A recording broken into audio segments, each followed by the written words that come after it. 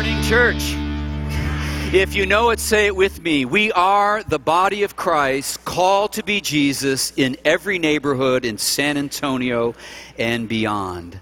Well, I found an email was sent to me yesterday, a true story. I want to read it to you because it fits the theme of our Romans Road study. The person writes, I was driving when I saw the flash of a traffic camera. I figured that my picture had been taken for exceeding the limit, even though I knew I was not speeding. Just to be sure, I went around the block and passed the same spot, driving even slower, but again, the camera flashed. Now I began to think that this was quite funny, so I drove even slower as I passed the area once more, but the traffic camera again flashed. I tried a fourth and a fifth time with the same results, now laughing as the camera flashed while I rolled past at a snail's pace. 2 weeks later, I got 5 tickets in the mail for driving without a seatbelt. Turn to your neighbor and answer this question. Was the driver a man or a woman?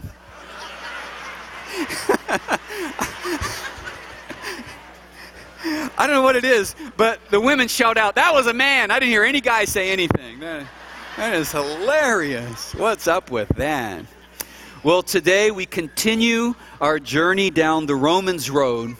And we've come today to mile marker number 4. So far, what we have learned in our journey at mile markers number 1 and 2 is that we can enter into a relationship with God, a right relationship with God, only by placing our faith in the work of Christ on the cross. This is the only way across this great gulf of the Romans Road into a right relationship with Him. We have also learned at mile marker number 3 that we can now actually grow in our relationship with God in a major way by the work of the Holy Spirit that has been deposited in us.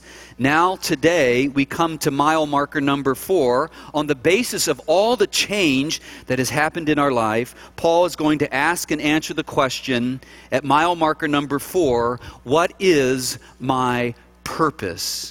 Do I have a new direction in my life than the direction I was heading on the other side of the Romans Road now that I belong to God? Is there a new direction that I'm to head? Do I wake up each day with new drivers, new priorities that give me indicators about whether I should turn to the right or to the left, to stop or to move forward? Well, if you want to know the answer to that question, grab your Bibles in hand and hold them high above your head. And let's say this prayer that we've been saying every weekend as we've been studying the book of Romans together. Say it with me. Dear Lord, your word is a lamp unto our feet and a light unto our path. We take this journey together down the Romans Road, knowing the destination is you.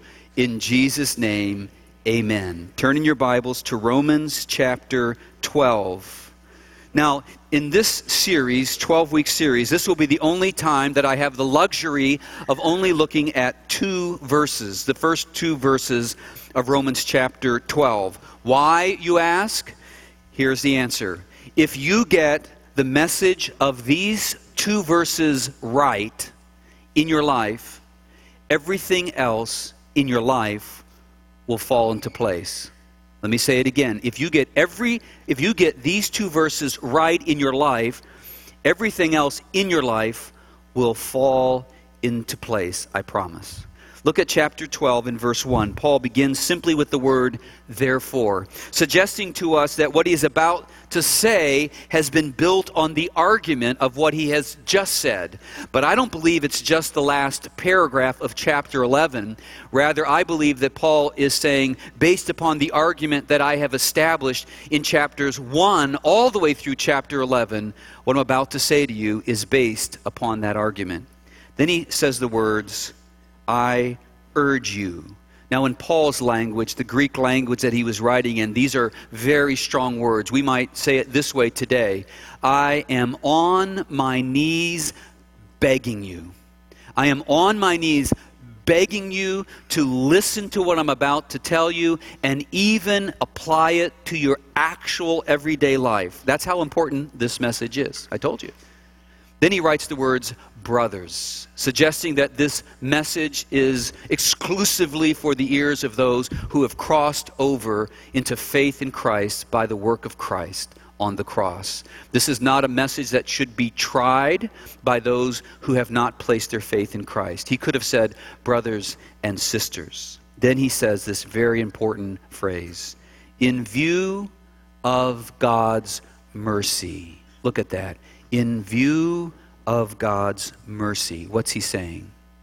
He's saying, in view of everything that I have told you in chapters 1 through 11, in view of all that God has done for us to get us to this point, in view of the reality that we were not entitled to what he has granted us, it was been given to us by grace, in view of verses like Romans 5:8, where it reads, but God demonstrated his own love for us in that while we were still sinners, Christ died for us. In view of the fact that God has demonstrated his mercies to us and has given us a right relationship with the one eternal God, so that every single day we can wake up with hope regardless of our circumstances, even though we did nothing to deserve it. In view of God's mercy pouring over us, he says, I'm going to make a request of you.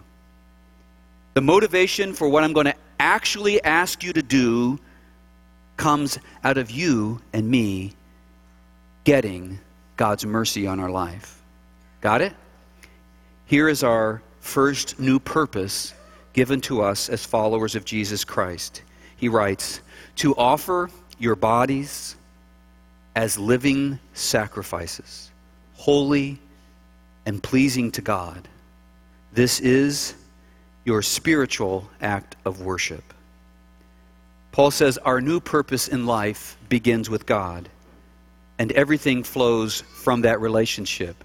It begins with God, and then God will instruct us on what we are to do and how we are to handle the other relationships in the other areas of our life. As a matter of fact, he'll begin to tell us that in chapter 12, verse 3, all the way through to the end of chapter 15.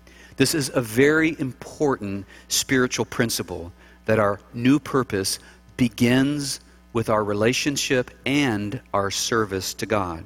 Now, the Jewish readers would have understood the concept of sacrifice better than the Gentile readers in Rome. However, it would have been backwards to them, because the sacrifices of the Old Testament, the sacrifice started out alive but ended up dead. But Paul is saying in this particular case, the sacrifice starts off dead and ends up alive. A living sacrifice. It's very, very different. And we know, if you've been here for the study, that what he's referring to is that we are dead to sin. But now, because of God's mercy and grace, we are new creatures, alive to God. Let me ask you a question. Which do you think is harder, being a dead sacrifice or a living sacrifice? I love the story. Classic story told of a bunch of farm animals who wanted to do something nice for their farmer who had been really kind to them. So the chicken concocted a plan to make breakfast for the farmer. And so he said, I'll provide the eggs. And he turned to the pig and said, you provide the bacon. The pig thought about that for a moment, and he said, wait a minute. For you, it is only a contribution, but for me, it is a total commitment. You see, I think dying for God would be very, very difficult. But I would like to suggest that living for God is actually harder. Someone said the problem with living sacrifices is that they keep crawling off the altar. Dying for God is a single decision. Living for God is a daily decision. And I found whenever I come upon huge principles in scriptures that I can't get my mind or arms around, the best way to understand them is to listen to our children. I came upon this example because they keep it simple. In a church service one Sunday, the offering plate came to a little girl who was sitting at the end of the row. She took the plate, put it on the floor, and stood in it. When the usher asked her what she was doing, she responded, "In Sunday school, I learned that I was supposed to give myself to God." That, in a nutshell, is what Paul is asking of us. I love the way John Stott puts it in his writings, the book of Romans. He writes, "Our feet will walk in his paths. Our lips will speak the truth and spread the gospel. Our tongue will bring healing. Our hands will lift up those who have fallen. Our arms will embrace the lonely and unloved. Our ears will listen to the cries of the distressed, and our eyes will look humbly and patiently towards God." We are to offer up our whole body, our whole life in this daily act of worshiping God. Now, this sort of sacrifice or sacrificial life doesn't make sense to the person living on this side of the Romans road. Who would ever even dare to ask that I give up my life and what I want and turn it over to a God that I can't see?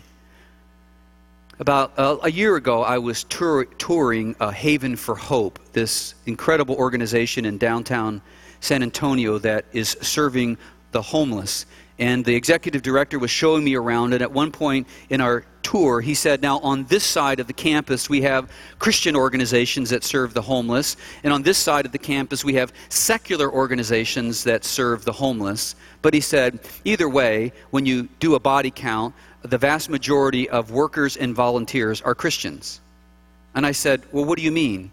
He said, "Well, Randy, who else would have the motivation to give the best hours of their day or the best years of their life to serve someone who will likely never be able to give them anything in return?" That makes a lot of sense. Mark my word that the vast majority of people, no matter what Hollywood tells you, the vast majority of people who are serving people who are distressed and are broken and bruised are people who have been overwhelmed by the mercy of God, because it only makes sense to us. As a matter of fact, the word spiritual that he uses in verse 1, this is your spiritual act of worship. In Paul's language, in the Greek, that word can be translated reasonable. As a matter of fact, some of your translations read that way. It's basically can be read this way: it is only reasonable to live my life in this way, totally committed to the priorities of God in view of the mercies of God in my life. It only makes sense. My life was going nowhere. My life was completely lost. I didn't know that for many of my years on the Romans road. I didn't know that I didn't know. But when I came to the realization of where I was at and that my life was heading to eternal death without any hope, and I realized that out of my hopelessness and sin, Christ provided a way by His grace and mercy to enter me into a relationship with the one true living God and every day give me eternal hope regardless of my circumstances. It only makes reasonable sense that I would turn around and give my whole life to serve a God who would do that for me. Now the question becomes, how do I do this? Well, first, every time you hear me say the word do anything, add the phrase, in the power of the Holy Spirit. Because we've learned last week that we can't do anything. It is only through the power of the Spirit that we can do it. Now, look at verse 2. He tells us, "Do not conform any longer to the pattern of this world, but be transformed by the renewing of your mind. Then you'll be able to test and to prove what God's will is, His good, pleasing, and perfect will." He gives us two practical action steps. I want you to notice the words conform and the word transform. First, Paul says that we need to be careful not to conform or let the world conform us or shape us. I love the way the J.B. Phillips translation reads, "Do not let the world squeeze you into its own mold." If Paul were here today doing a Q&A with us based upon modern society, he would say, be careful on the influence that people you hang out with have on shaping your life and your priorities. He would say, be careful of the influence of television and the internet and Facebook and music on the shaping of your mind.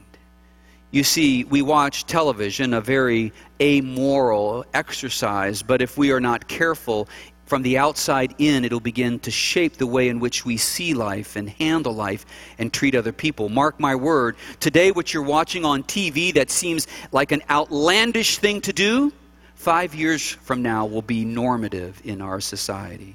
It just sneaks up on us and does that to us.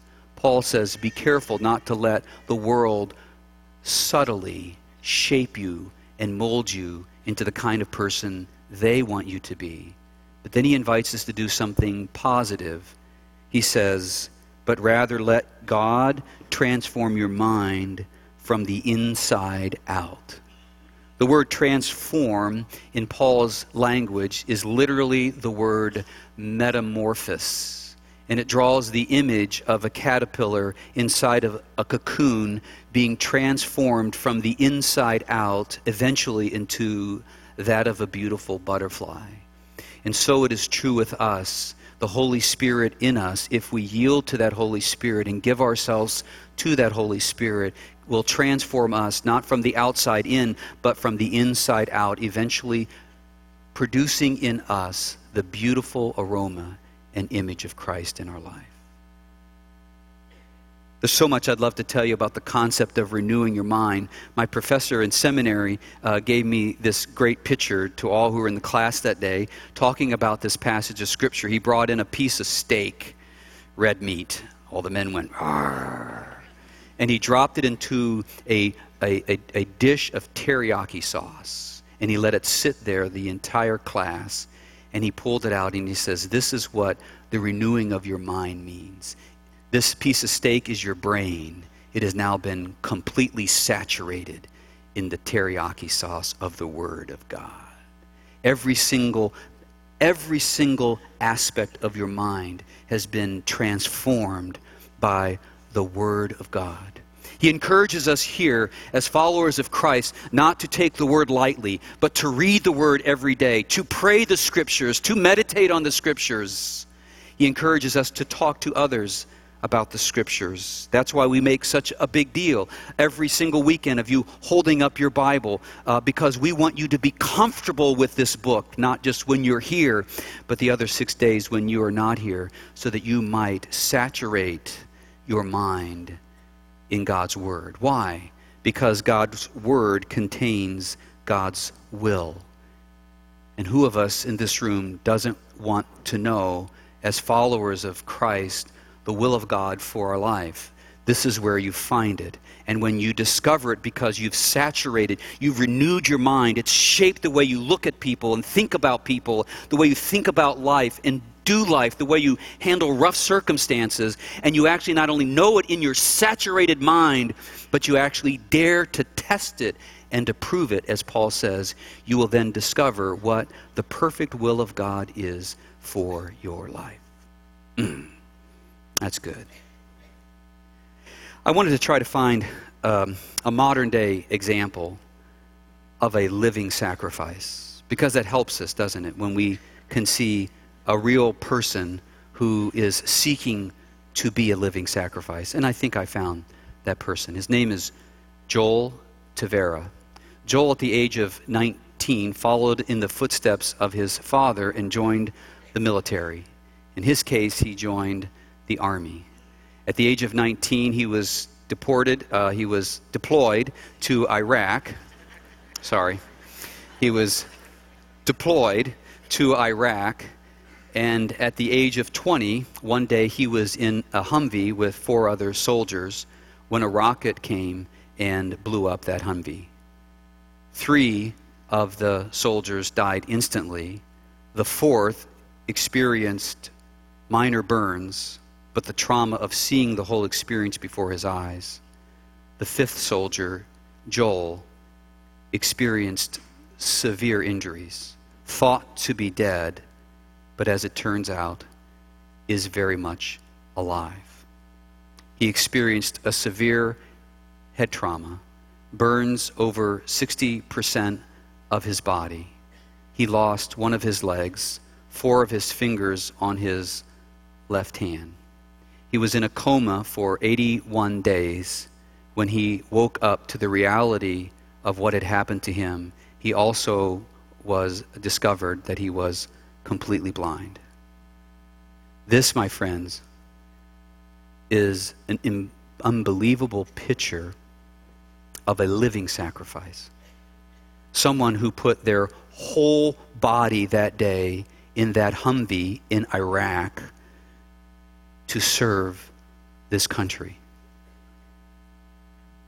Well, for the last 2 years, Joel has been in recovery, and a good portion of that has been here at BAMC in San Antonio. And every single weekend that he has been able, he has joined the family of Oak Hills in saturating his mind in the Word of God. And Joel wants to tell you a little bit of his story. Would you please welcome Joel Tavera to the stage?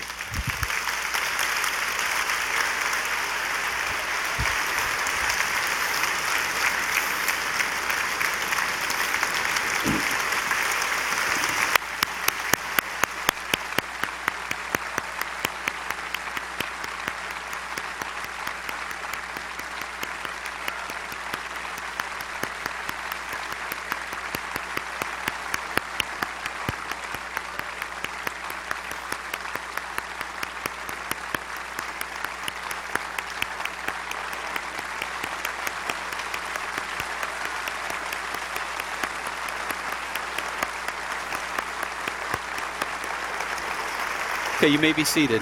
I think they would have clapped all day if I had stopped them. So, that's good. Joel and I have become really good friends over this week, haven't we? And this is Joel's last weekend with us. He's going to be going back home to Tampa, Florida, to begin his life there. And but you've been able to do a couple things as your body's been healing. What did you do this Wednesday? I went to SeaWorld for a behind-the-scenes tour. That was pretty fun. SeaWorld's behind-the-scenes tour. What did you get to do there? I got kissed by a beluga whale, and then I got to hang out with Happy Feet. You got to hang out with Happy Feet and kissed by a beluga whale. Yeah. That's pretty cool. That's pretty cool. Well, let's turn our attention just for a moment, Joel, to this whole experience that you have gone through. When you first sort of came out of the coma and reality was starting to set in on the nature of your injuries, what was your initial, be honest, what was your initial reaction? Got into a pretty deep state of depression. It was pretty bad. Started thinking about it. I'm like, I could either be upset and mad, which I was angry at the time, like most soldiers are, because, why did this happen to me? And I realized that I still had the rest of my life to live. I'm still alive. Why not continue living? But I didn't actually quite at that time remember what my purpose was. Yeah. And later came to mind that I started thinking about prayer. I'm like, why haven't I prayed since I've been awake? And I started praying, and prayer life kicked up quite a bit. And that has been a lot to do with what's kept me going. He's been there with me the whole time. My family also. He's pretty much, I can put all my faith in him. He's pretty much pushed me through all the hard times. So you're saying that you're a follower of Jesus Christ? Yes, I am. And you were a follower of Jesus Christ before you even went to Iraq? Yes, I was. And so what you're saying to this congregation today, that when you really needed God and you prayed to him, he was there for you? Yes, he was. He was there for you. Definitely was. And now the other soldier that is alive that didn't experience the same kind of trauma that you have is struggling, isn't he? Yes, he is. And but he doesn't have the faith. No, he does not. And you would say that faith has made the difference in your life? It's made a drastic difference. Very drastic difference. In your life. Yes, Now let me, in light of what Paul has taught us today in Romans 12, the reality is you should have been dead. Yes, it was. But you're alive. Very much so.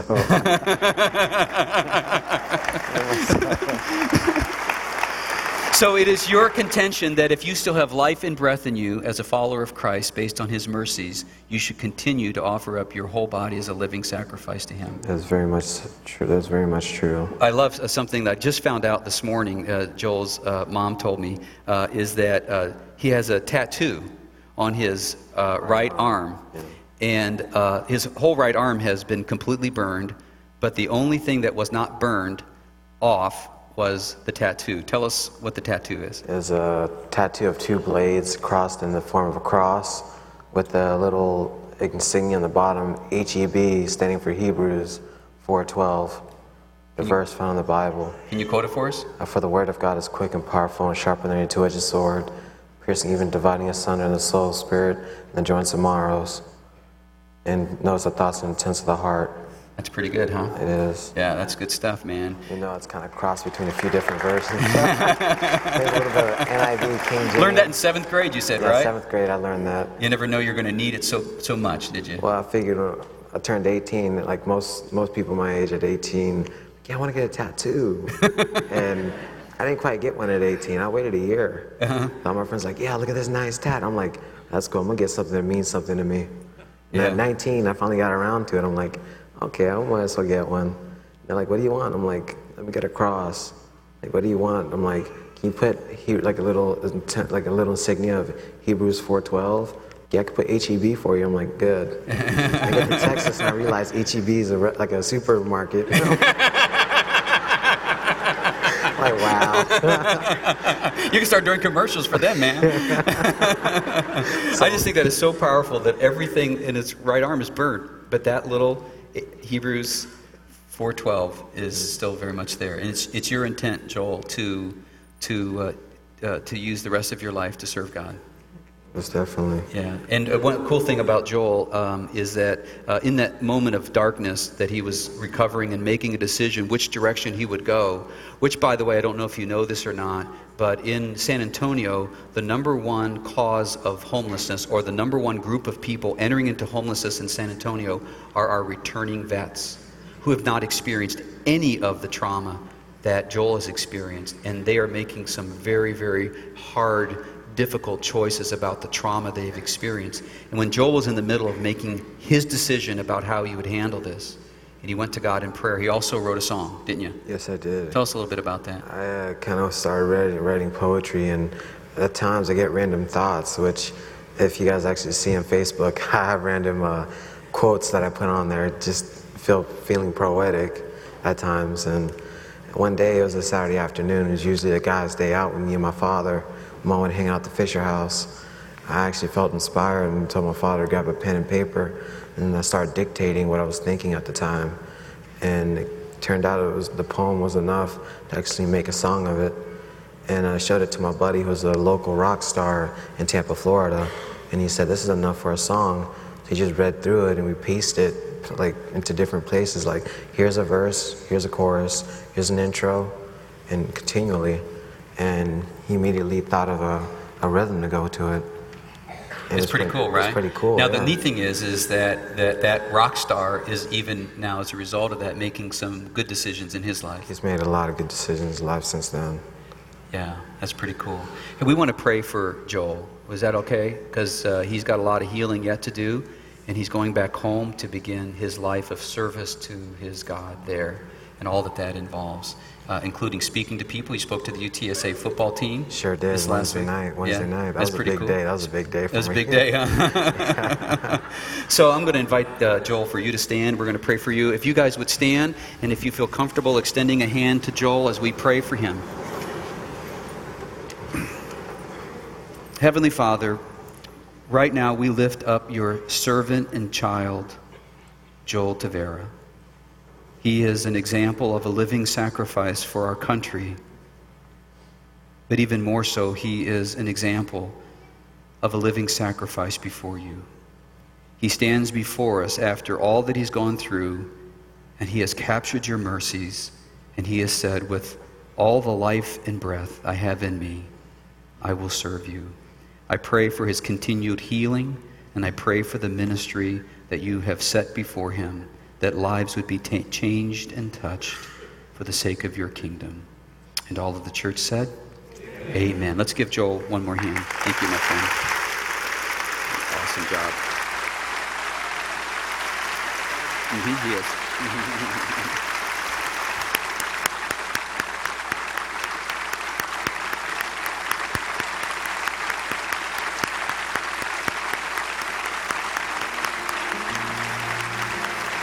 Why don't you go ahead and have a seat. Stephen Fryrear is going to play the song that our good friend Joel wrote.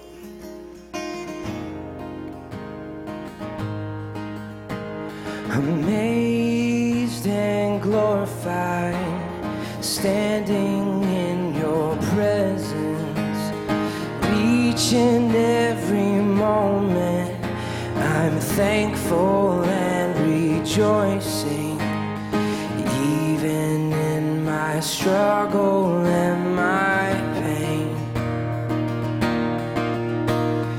you are there to rescue me again.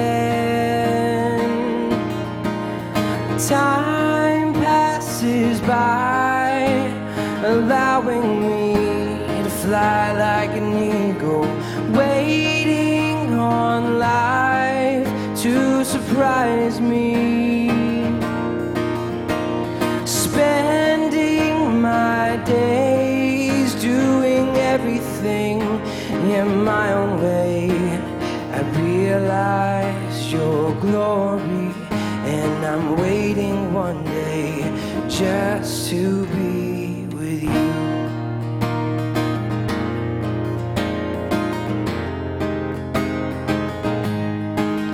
Left alone to wander in this world, I found myself on my knees, begging for your mercy and your love. Then I realized that you were always there. Even in my struggle and my pain, you are there to rescue me again. Time passes by, allowing me to fly like an eagle, waiting on life to surprise me. Spending my days doing everything in my own way. I realize your glory, and I'm waiting one day just to be with you. I'm waiting one day just to be with you. Yes, I'm waiting one day just to be with you.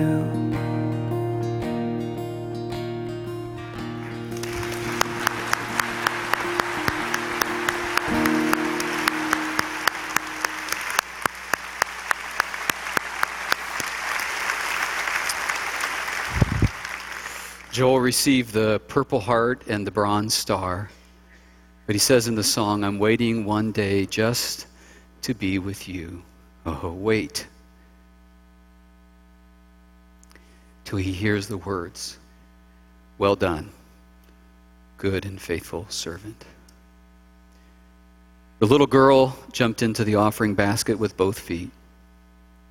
Joel has dropped into the offering basket with both feet. The only question remaining is, what will we do? Paul begs us, in view of God's mercy, that we would offer our bodies as living sacrifices, holy and pleasing to Him. And all of the church said,